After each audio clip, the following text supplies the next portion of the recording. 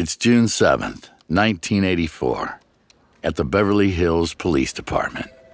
Detective Leslie Zoller swallows the last of his coffee, wipes his mustache, and strides back to his desk where his phone is ringing. It's a typically busy day in 90210, a zip code famous for its A-list celebrity homes, luxury hotels, and upscale shopping districts. Zoller's been serving as a Beverly Hills cop for almost a decade now. It's a glamorous, glitzy beat, populated with movie stars and billionaires. But despite this, the crimes committed here can be every bit as dark as in any other city. And the phone call he's about to answer will begin one of the most disturbing cases in Zoller's career. On the other end of the line is a woman named Blanche Sturkey. She sounds frantic as she tells Zoller that her employer, Mr. Ron Levin, has gone missing. Grabbing his pen, Zoller asks for the details. Blanche tells him that Ron is a 42-year-old single man who lives alone on South Peck Drive with a small dog named Kosher. He's about 6'1", has white hair, a beard, and typically dresses in impeccably tailored suits. Blanche is his housekeeper, and she's certain that something dreadful must have happened to him. She explains that yesterday afternoon, Ron told her that he was planning on leaving for New York City early the next day. He said he was going on a business trip with 2 young friends who were coming to pick him up at around 7 a.m. However, when those 2 men arrived this morning to collect him, nobody answered the door.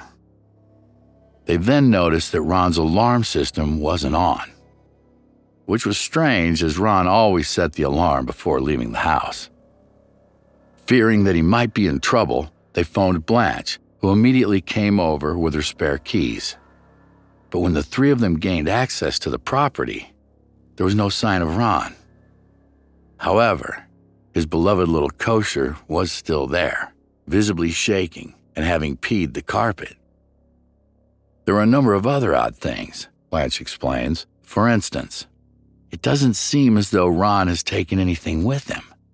His address book is still on the premises, and Blanche insists Ron never goes anywhere without that. Zoller asks the housekeeper if anything seems to have been stolen from the property. She doesn't think so, despite the home boasting an impressive art collection, as well as many expensive objets d'art. Unfortunately, Zoller tells Blanche he can't file a missing persons report for at least 48 hours. If Ron hasn't resurfaced by then, she should call back. But as soon as the call ends, Zoller turns to the nearest computer. He's pretty sure he's heard the name Ron Levin before, probably from other cops. Running it through the system, it soon becomes apparent that Ron Levin is not just any missing person. According to his case file, Ron is currently out on bail. He has 10 counts of grand larceny against him. If convicted of these crimes, he faces a potential 8-year prison sentence. It immediately occurs to Zoller that Levin may have skipped town ahead of his approaching trial. A fair assumption, given his impressive rap sheet. But little does Detective Zoller know that this case is far more complex than it appears. Over the coming weeks, shocking secrets will emerge surrounding the life of Ron Levin and the dangerous company he keeps. As Zoller tries to make sense of what's happened, he'll delve into a world of money-hungry yuppies and high-functioning con artists, people who embody the most extreme cartoonish stereotypes of Reagan-era America. It sounds like a story ripped from the pages of American Psycho by Bret Easton Ellis. But this story is true.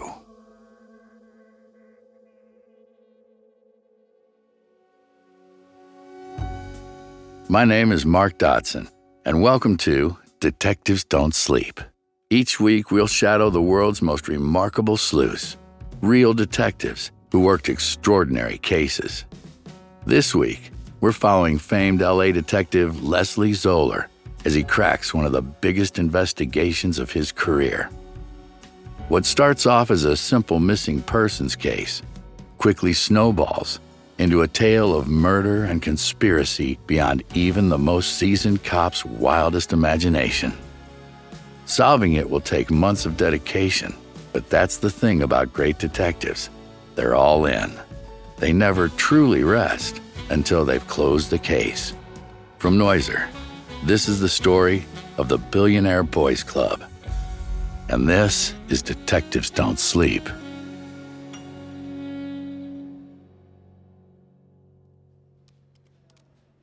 Two days later, Ron's mother, Carol Levin, phones Zoller to say that her son is still missing. By now, Zoller has already begun looking into the Levin case. His theory that Ron skipped town ahead of trial has evolved. It appears that the handsome businessman isn't who he appears to be. If the files and the rumors are to be believed, Ron is a con artist on a grand scale. His wealthy lifestyle based entirely on false presentation, fraudulent activities, and broken promises. Throughout his 20s and 30s, Ron set up dozens of businesses, including record companies, advertising agencies, and a mail-order firm called the Super Sex Catalog.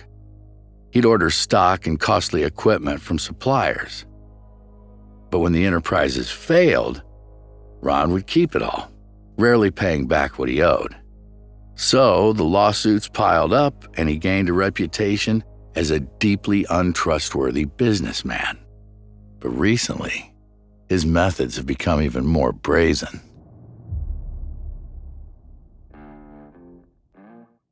You see, now he's begun setting up bank accounts all over LA with small sums in them. He even has a Swiss bank account, though there's less than $200 in it. This hasn't stopped him writing six-figure checks. Through these fraudulent payments, he'd spoil himself with the newest designer clothes, lease beautiful sports cars, and appear to the world like a bona fide millionaire. Bizarrely, not long before he disappeared, Ron had even been accused of swindling $130,000 worth of camera equipment.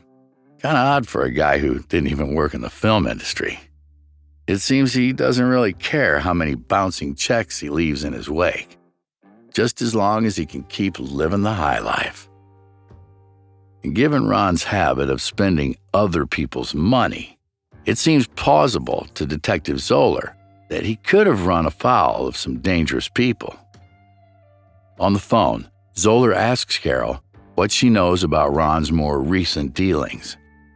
But she angrily accuses him of being more interested in investigating her son's alleged crimes than in finding him. She insists that her son is just an innocent businessman and hangs up. Zoller decides to interview Ron's friends and business associates. Perhaps they'll reveal more than his doting mother is prepared to. It turns out Ron's a popular guy. By all accounts, he's one of the most charming men in the city. He counts major stars like Muhammad Ali, Jack Nicholson, and Andy Warhol among his closest friends.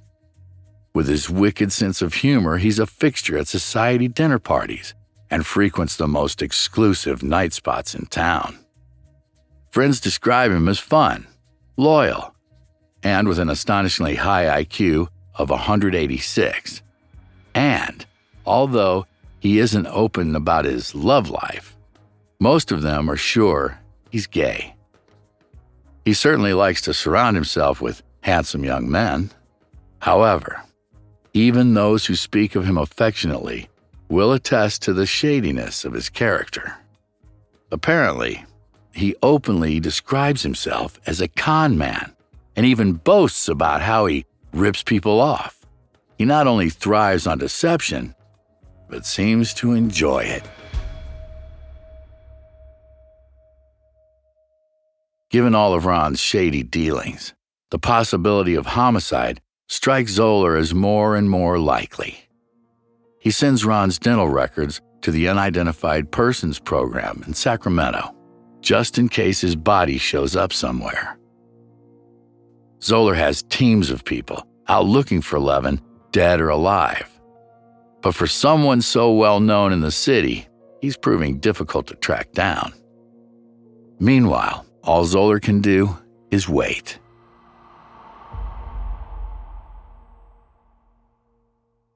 The first break in the case comes nearly 2 months into the investigation. Zoller learns that on June 7th, 1984, the day after Ron was reported missing, someone tried to cash one of his checks for over $1.5 million. Unfortunately for the person concerned, the account had only $40 in it. Considering Ron's habit of writing out checks that he can't cash, this isn't necessarily suspicious. Apart from one thing, it was dated for June 6th, the same day that Ron went missing. So could the person who tried to cash the check be behind Ron's disappearance?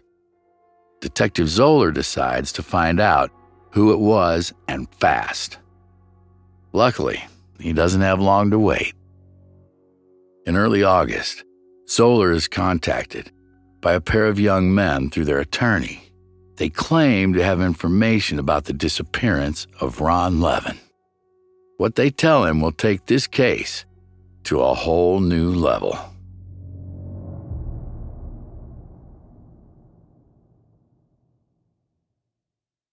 It's August 9th, 1984.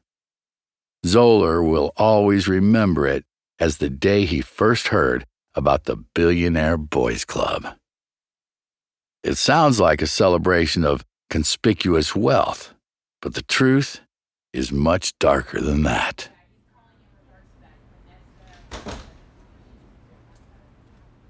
Zoller sits in a glass-walled office overlooking Beverly Hills.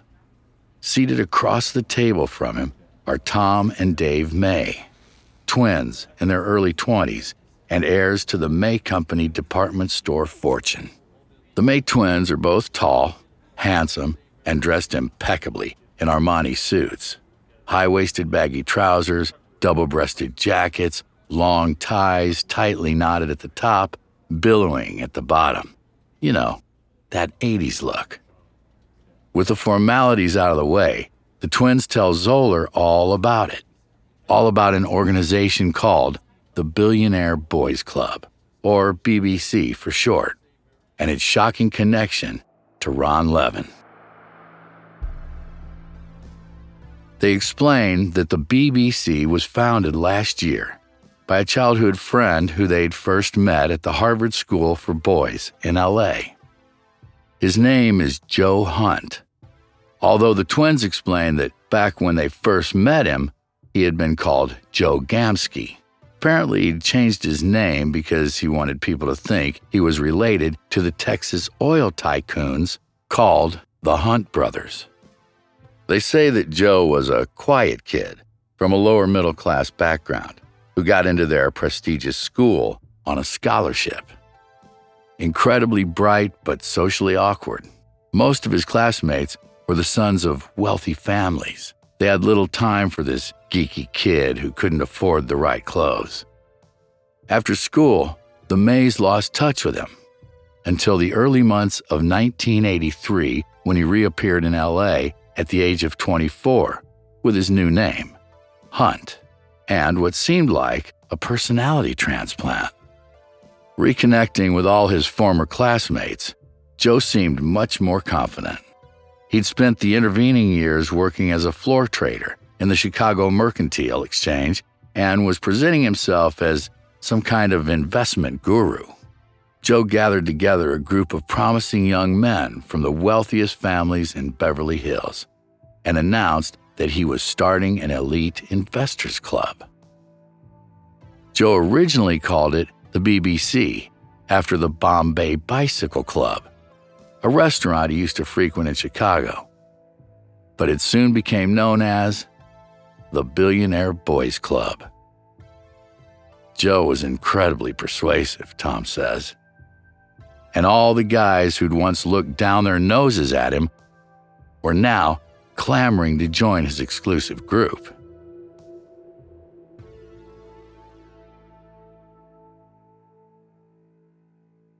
Joe wanted these privileged young people to persuade their moneyed parents and high society contacts to invest in the club. The BBC would then put that money into up-and-coming, can't-lose companies, resulting in huge returns for the investors. Word got around. The money started rolling in. And as soon as it did, Joe and the boys began spending it. Joe's attitude was that they needed to look the part if they were to gain the trust of future investors. So, they gave themselves all the trappings of success: expensive cars, pricey watches, luxury apartments. They even had a swanky office on the 5th floor of the Wells Fargo building in West Hollywood. There, Joe would regale the others with inspiring speeches. He dismissed people outside of their club as normies. He talked philosophy a lot, which really impressed the boys. For instance, Joe once asked his members if they could ever kill a man. Everyone said no. But then Joe asked, what if that man was violently attacking your mother? This time, the answer was different. Under those circumstances, yes, they would kill. This was Joe's paradox philosophy, the May twins explained to Detective Zoller. A bad thing being a good thing under another context, the ends justifying the means. Zoller asked the twins how the rest of the BBC took this kind of talk. Were they repelled by it? Quite the opposite. If anything, it drew many of them even closer. The BBC became like a cult. Gradually, core members would split up with girlfriends, fight with parents, and entangle themselves further with Joe and the BBC. Joe's two most faithful disciples were Dean Carney and Ben Dostie. These boys all moved into a high-rise luxury condo together above Wilshire Boulevard, a property that boasted A-list neighbors Julie Andrews and Mr. T. The BBC was on the up. There was only one snag. The commodity investments they were making weren't always as successful as Joe had hoped. To cover these losses, he was paying out his original investors with money provided by the newer investors. Detective Zoller knows a Ponzi scheme when he sees one. Then, the twins get to the part of the story that Zoller has been waiting for. In May 1983, Joe encountered an affluent businessman at the advanced screening party for Superman 3. This white-bearded, well-dressed 40-something took an immediate shine to handsome Joe. Joe, in turn, was impressed by how rich the man seemed to be. They spoke for hours and became fast friends. It seemed that Joe had ensnared a potential new investor for the BBC. Zoller asked the twins what the man's name was. After an awkward glance at his attorney, Tom confirms what Zoller has already guessed. Ron Levin.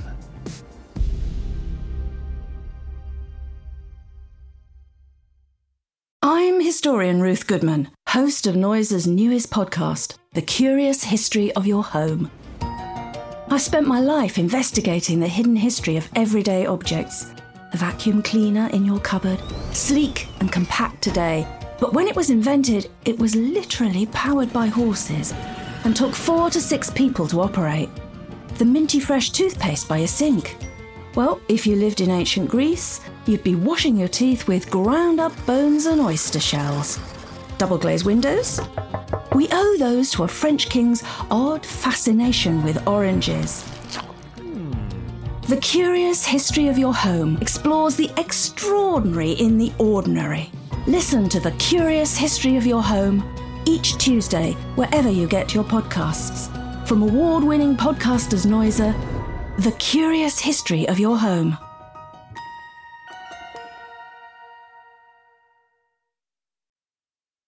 The May twins explained to Zoller how, over the following weeks, Joe and Ron became inseparable. The two men regularly dined together and would discuss Joe's grand business ideas. Ron was wonderful company, and Joe would invite him to all his glitzy parties. A month after the first meeting, Levin told Joe some spectacular news. He wanted to put up $5 million for Joe to trade in the commodities market. Then they would split the profits. Ron introduced Joe to Jack Friedman of Clayton Brokerage, with whom he'd set up the account. Ron explained that Joe would have to trade over the phone to Friedman, who would then carry out his instructions and send him regular statements. Joe was thrilled. This was exactly the lifeline he and the BBC had been waiting for. Within just a few months, Joe was able to bring the original $5 million up to $13 million, meaning that he was entitled to $4 million in profit. It was a huge vindication for Joe. Despite the BBC's losses in other areas, he now had the statements to prove that he was a genius trader after all. But there was one problem. Joe still hadn't received the money he was owed. In fact, Ron was now proving evasive whenever Joe tried to talk to him. Months passed. Joe became increasingly anxious. Was he ever going to get his money? Toward the end of the year, he decided to phone Clayton Brokerage to discuss it. When Jack Friedman answered the phone, he sounded delighted to hear from the young trader. But his first question puzzled Joe. What happened with the story that you and Ron Levin were doing on the trading? Joe asked the broker what he meant, and that was when Friedman dropped the bombshell. So when did you learn that the Levin account wasn't real? He asked.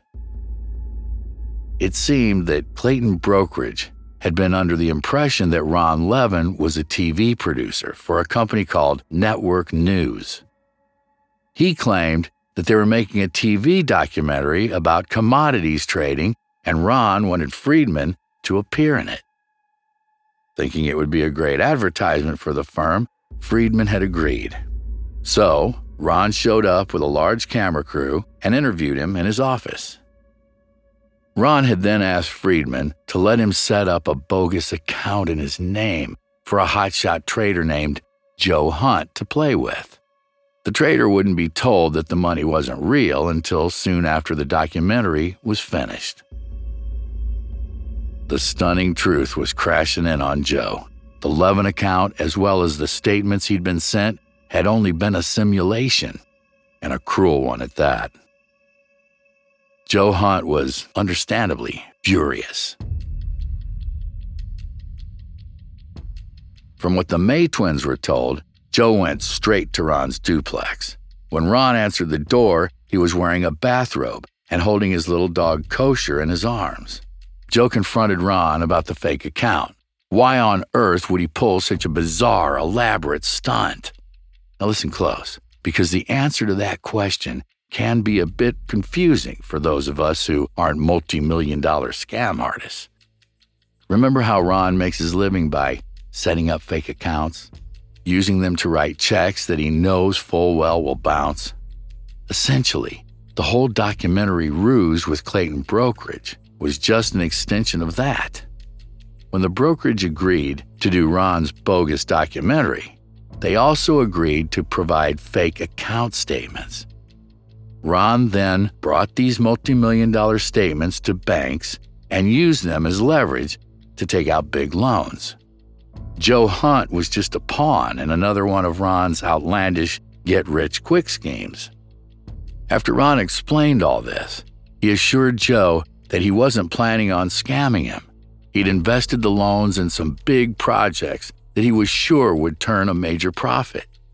Joe would get his money when those loans paid out, Ron said as he stroked the dog.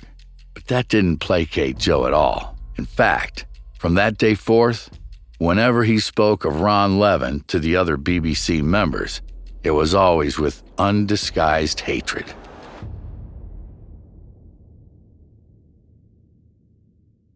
So, Zoller needs a break. His head's spinning. It's a lot to take in, right? Out the window, the sprawl of Los Angeles extends to the ocean. Countless boulevards, streets, and back streets. So easy to pick a route with a bird's eye view. But on the ground, just like working a case, so easy to take a wrong turn into a blind alley. The interview with the May twins resumes. They tell him that on June 24, 1984, a BBC meeting had been held in the luxury condo where Joe Hunt lived. This was 2 weeks into Ron Levin's disappearance, Zoller notes. A select group of BBC members were there, including the May twins.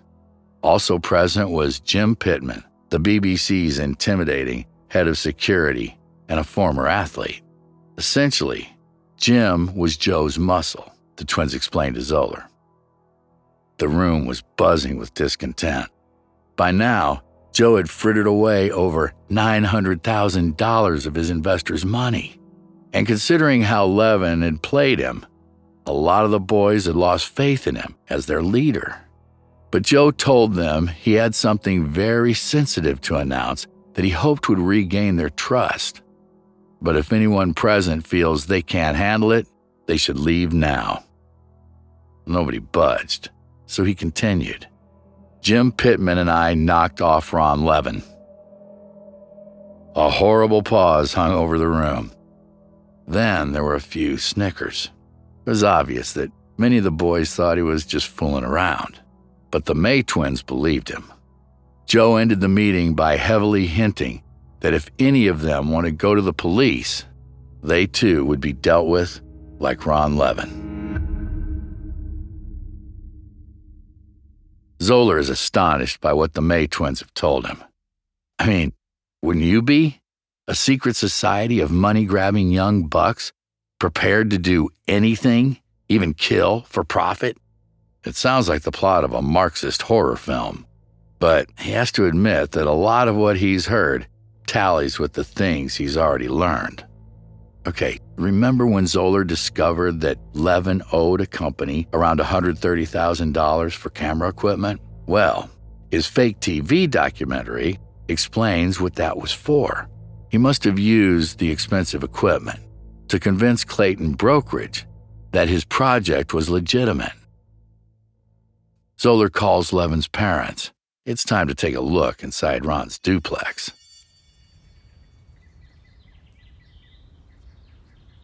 On August 16th, 1 week after his explosive interview with the May twins, Detective Zoller heads to Ron Levin's home on South Peck Drive in Beverly Hills. Removing his sunglasses, Zoller rings the doorbell of the impressive duplex. Ron's stepfather, Martin, answers.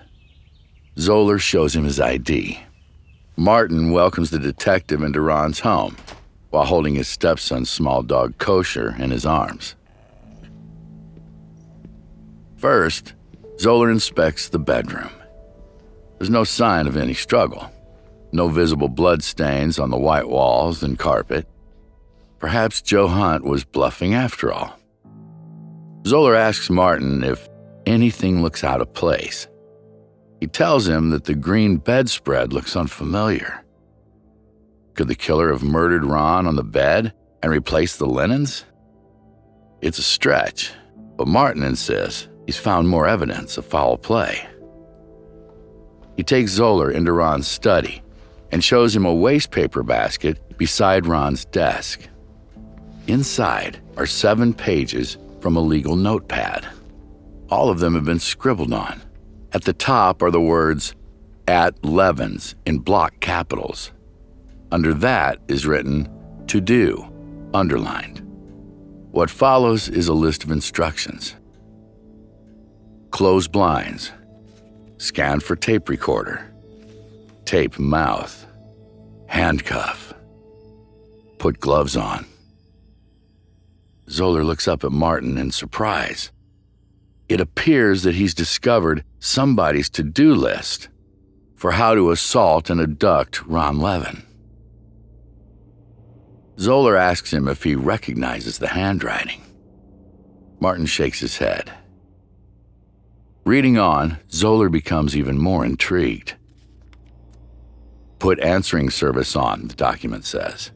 Get alarm access code. Kill dog. Use corporate seal.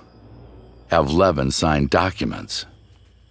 Carefully, Zoller places the papers onto the desk and tells Martin not to touch them again.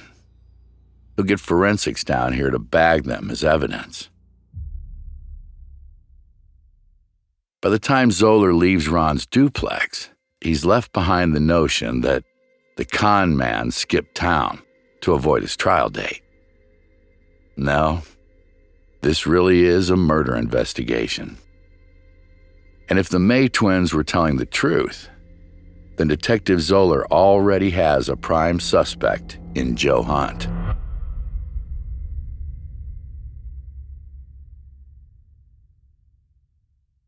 It's September 28th, 1984. For the past month, Detective Zoller has been doggedly investigating Joe Hunt, collecting the evidence needed to bring him in. And now, he's finally sitting in an interrogation room across the table from the man himself.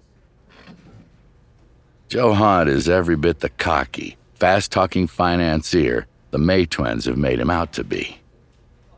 He seems at ease, confident, flashing his Hollywood smile as he answers Detective Zoller's questions. He hasn't even asked for a lawyer. Zoller asks Hunt how he first met Ron Levin. Hunt's account of their first meeting closely matches the one that the May twins gave. He confirms that Ron tricked him into thinking he had invested $5 million with the BBC, and he admits to being furious when he learned of the deceit. I last saw him in early June, Joe says. But without a calendar, I can't be more specific. Zoller then brings up the BBC meeting that took place in his condo on June 24th. He asks if it's true that Joe confessed to killing Ron Levin with the help of a man named Jim Pittman. Hunt smiles like he's been expecting this question. He admits he did say this, but it isn't true. The speech was simply a motivational tactic, he insists. He only wanted to hype up a room full of excitable young men who were feeling low after losing money on their investments. He was hoping they'd appreciate his provocative sense of humor. Of course, he didn't actually kill Ron Levin. But his easy manner shifts when Detective Zoller pulls out the macabre list found in Ron Levin's apartment.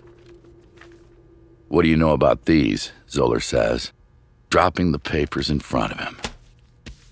Zoller watches with satisfaction as the color drains out of Hunt's face. Without skipping a beat, he asks Hunt if this is his handwriting. Hunt's silence suggests that it is.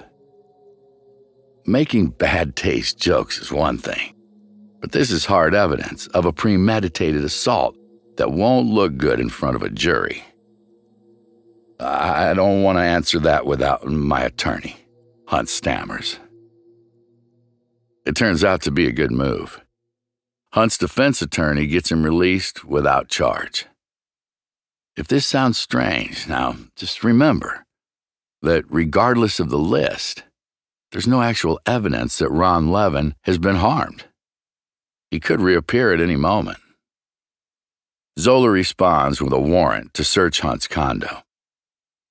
He doesn't find anything directly linking him to a murder, but he does retrieve handwriting samples, which he sends to an expert analyst. But the truth is, Joe won't be easy to prosecute. Even if Hunt's handwriting matches the list, the defense could argue that it was just written to scare Ron into paying back what he owed. Still, Zoeller's cop instinct is telling him that Joe Hunt killed Ron Levin with the help of his bodyguard, Jim Pittman. He just isn't sure that he has enough yet to put him behind bars. However, very soon Zoeller will learn of an unexpected dimension to this case that will change everything.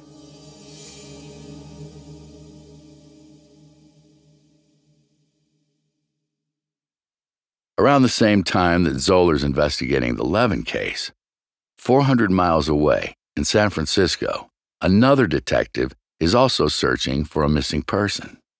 California Department of Justice agent Oscar Breiling is on the hunt for an Iranian businessman who disappeared from his condo in Belmont, San Mateo County, on July 29, 1984. Hedayat Eslaminiya was once a high official in the Shah of Iran's government. But he fled the country when the Ayatollah Khomeini took power. As a result, Eslaminiya is hated by those in power in Tehran. So, when his girlfriend first reported his disappearance, it immediately set off alarm bells for U.S. law enforcement. Has Eslaminiya been executed by an Iranian hit squad on American soil? If so, it would be a major diplomatic incident. But by mid-October 1984, Agent Breiling begins to suspect that a very different organization is behind Eslaminiya's disappearance. You guessed it, the Billionaire Boys Club.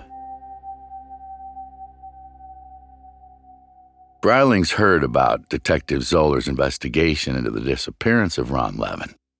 You see, a name has come up in his own investigation that links the two cases.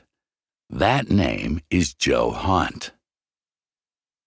Agent Breiling gives Zoeller a call to compare notes. He explains that Eslaminiya's own son, Reza, has become their primary suspect, and the Department of Justice believes that Hunt is somehow involved, and that Reza is a member of the BBC. Reza is 24 years old, and by all accounts, has a toxic relationship with his father. Apparently, the two are barely on speaking terms. And yet, on the days following Hedayat's disappearance, Reza was visiting every bank in San Mateo County, looking for accounts bearing his father's name. He had papers which supposedly granted him power of attorney over the $30 million held in his father's name. Eslaminiya's business associates told the FBI that this was suspicious for two reasons. For one thing, Hedayat didn't trust his own son, so he was hardly likely to grant him that kind of access. And secondly, Eslaminiya didn't actually have $30 million. Like Ron Levin, he was a man who grossly misrepresented his wealth, even to Reza. Eslaminiya's girlfriend told the FBI that Reza had visited her a few days before his dad vanished. He had a handsome friend with him, and together they asked if she knew where Hedayat kept his money. She replied that she had no idea. But during their short chat, Reza referred to his father in the past tense, which made her uncomfortable. Was he assuming that Hedayat was already dead? When the FBI asked her who the handsome friend was, she told him that Reza introduced him as my associate Joe Hunt. Zoeller is stunned to hear this. It's starting to look like Joe Hunt is involved in the disappearance of not one, but two men. Is the BBC targeting people they think are rich and then abducting them to gain control of their money? Are Ron Levin and Hedayat Eslaminiya still alive somewhere, Or have they been murdered? And is Joe Hunt's influence so powerful that he can convince a son to murder his own father? So far, the only evidence Detective Zoller has against Joe Hunt is circumstantial. What he needs is proof, evidence that definitively links him to the suspected murders of Ron Levin and Hedayat Eslamenia. As luck would have it, Zoller gets the report back from the handwriting expert in October, not long after his conversation with Agent Breiling. The expert confirms that the to-do list found in Ron's office was indeed written by Joe Hunt. Now Detective Zoller has enough to arrest him. On October 22, 1984, Hunt is charged with murder, special circumstances, in the death of Ron Levin and brought into custody. This time, Detective Zoller is determined to make it stick. But to do that, he'll need more members of the BBC to come forward and testify against their former leader, Joe Hunt. Men like Dean Carney, Joe's right-hand man. Zoller serves Carney with a subpoena. To his surprise, he discovers that Dean is no longer under the BBC's spell. In fact, he agrees to tell the police everything in exchange for immunity. It's the biggest breakthrough of the case so far.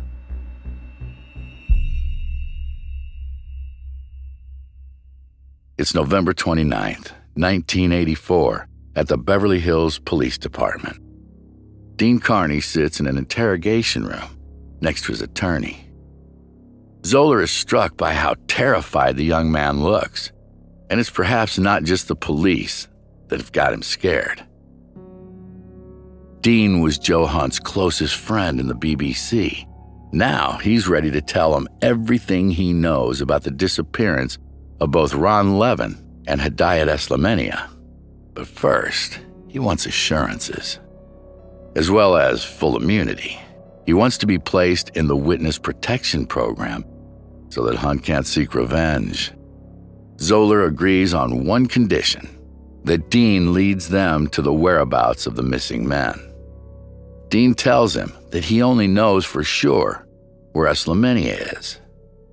He reveals that Eslamenia's son, Reza, had wanted to join the BBC so badly that he'd agreed to betray his own father. He told Joe and Dean that if they staged an abduction, everyone would blame the Iranian government. Then they could force Hedayat to sign over his supposed $30 million fortune to Reza, who would in turn help the BBC out of their financial problems. Dean explains how Joe Hunt and another BBC member named Ben Dosty went to Eslamenia's home disguised as UPS men. There, they assaulted him and forced him into a large box which they drove to another location. The plan, Dean says, was to torture Eslamenia into signing over his fortune. But it had been a disaster. By the time they arrived at their destination, their victim was dead, suffocated in transit. Dean tells investigators that they then decided to dispose of the body. Without skipping a beat, Detective Zoller orders him to take them to the remains.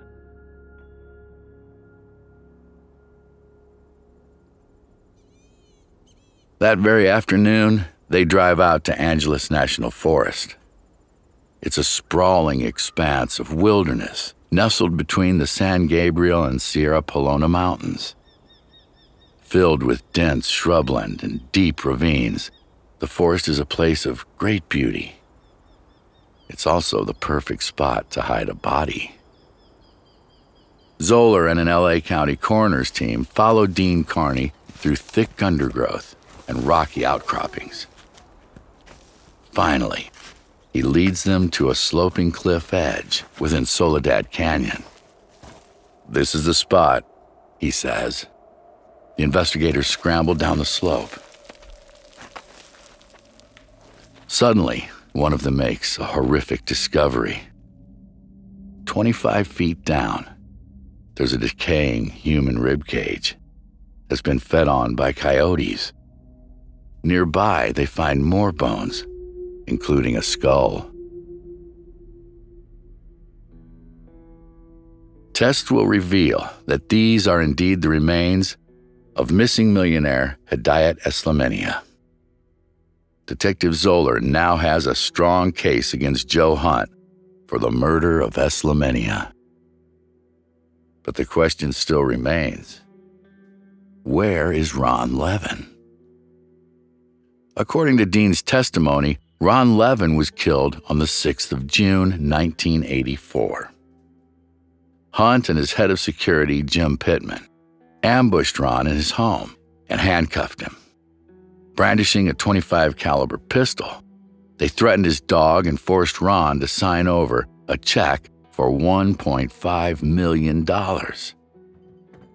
After he signed, the two men took Ron into his bedroom and ordered him to lie face down on his bed. Then, Pittman shot him in the head. Dean explains how the killers wrapped Levin's body in a thick comforter, which helped to bandage the head wound before the blood could seep out. Hunt and Pittman carried Levin's body to their car and transported him to Soledad Canyon. They threw him into an open grave that they dug earlier. But before burying him, they repeatedly fired into his body with their shotgun to make identification impossible. They'd supposedly laughed while doing it. Zoller wonders if the jury will buy Dean's story. No trace of an unmarked grave can be found in Soledad Canyon, nor any of Levin's remains. To verify Dean's account, they'll need to rely on forensic evidence that the murder really did take place in Levin's house. But when forensic teams searched Ron's bedroom for traces of blood, they found nothing.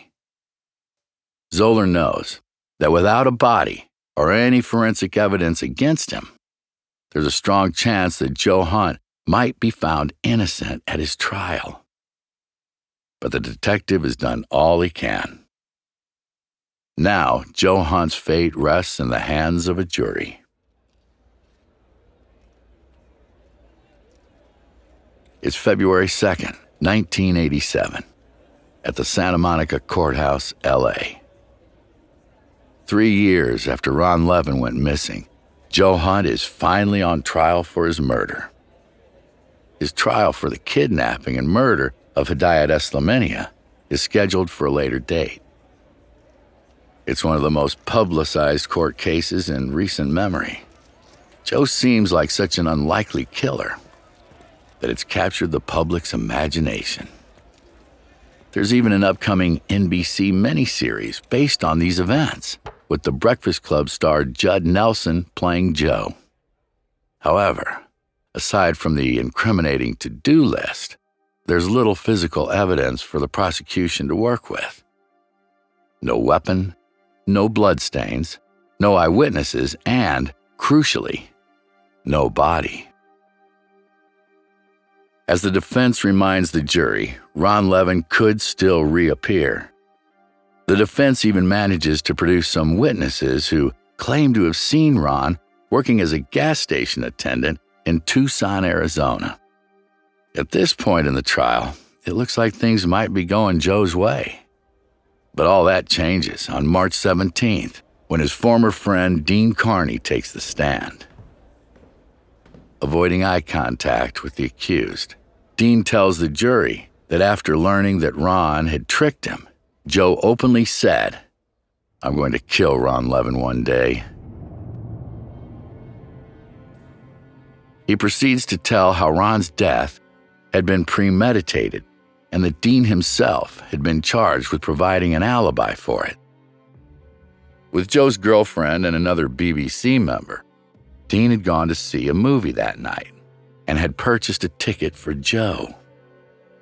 A stillness descends over the court as Dean relates how, on the following day, Joe had laughed about shooting up Ron's body before burying it in an undisclosed location. As soon as Dean's testimony is over, he's taken into the Federal Witness Protection Program for his own safety. He will never see his family again. However, his testimony has the required impact. On April 22, 1987, 2.5 months after the trial began, the verdict is returned. They find Joe Hunt guilty of murder in the first degree. He's ultimately sentenced to life imprisonment without the possibility of parole. 5 years into his sentence in 1992, Joe Hunt is again brought to trial for the Eslamenia murder. This time, the prosecution has a lot more to go on. First-hand witness testimony from Hunt's alleged accomplice, Dean Carney, and, of course, a body to prove it. Plus, Joe Hunt has made the utterly bizarre decision to defend himself, despite the fact that he has no formal legal training whatsoever. During his testimony, Hunt doesn't deny participating in the kidnapping of Eslamenia, but he does claim that it was Carney who killed him. The trial lasts a staggering 9 months, and, shockingly, it ends up in a hung jury. Incredible, right? How's this even possible, given all the evidence the prosecution had against him? Well, here's how it went. In spite of his lack of legal training, Joe Hunt put on a masterful performance in the courtroom. He made a very convincing argument and appeared sympathetic. As we said, he's charismatic, he's likable. Several jurors were so convinced by Joe that they offered to help him prove his innocence if the case gets retried. But, in another incredible turn of events, the prosecution drops the charges against him in 1993, perhaps fearing another mistrial. This is a true testament to Joe Hunt's magnetism. The very same magnetism that persuaded some of the country's richest and most powerful people to invest millions of dollars in the BBC. To this day, he remains the only person in San Mateo County legal history to defend himself in a capital murder case and not receive the death penalty.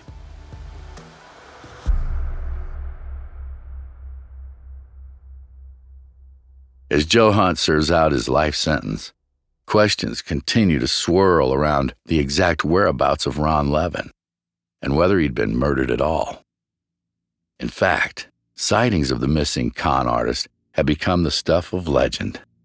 5 separate witnesses have come forward to say they've seen Ron Levin alive in far-flung places such as Mykonos in Greece, or even during a funeral at home in Los Angeles. However, in 1993, the BBC bodyguard and Joe's alleged murder accomplice, Jim Pittman, seemed to put an end to the speculation. Tried separately to Joe, Pittman had pleaded guilty to being an accessory after the fact. After 2 juries had failed to reach a verdict, Pittman finally received a reduced sentence of just 3 years and 6 months imprisonment. However, in a television interview in 1993, Pittman made this startling confession. "Yes, I did kill Ron Levin, but I can't be tried for it twice. It would be like double jeopardy." For many, this extraordinary comment puts an end to any rumors that Ron Levin might still be out there somewhere. As of 2023, Joe Hunt remains incarcerated for Ron Levin's murder. He continues to strongly campaign for his release. His website, Free Joe Hunt, persists with the claim that a still-alive Ron Levin framed Joe using the incriminating list found in the wastepaper basket. Hunt seems to enjoy a cult-like following, even from inside prison. However, there's at least one man who never doubted that Joe Hunt was guilty of the crime he was charged with. Detective Leslie Zoller passed away in 2021, but in 2018, when asked for his opinion about Joe Hunt, Zoller's reply was unambiguous. Joe doesn't deserve to be out of jail at all. He is a borderline sociopath, in my opinion. And to this day, whether alive or dead, mystery still surrounds the exact whereabouts of Ron Levin.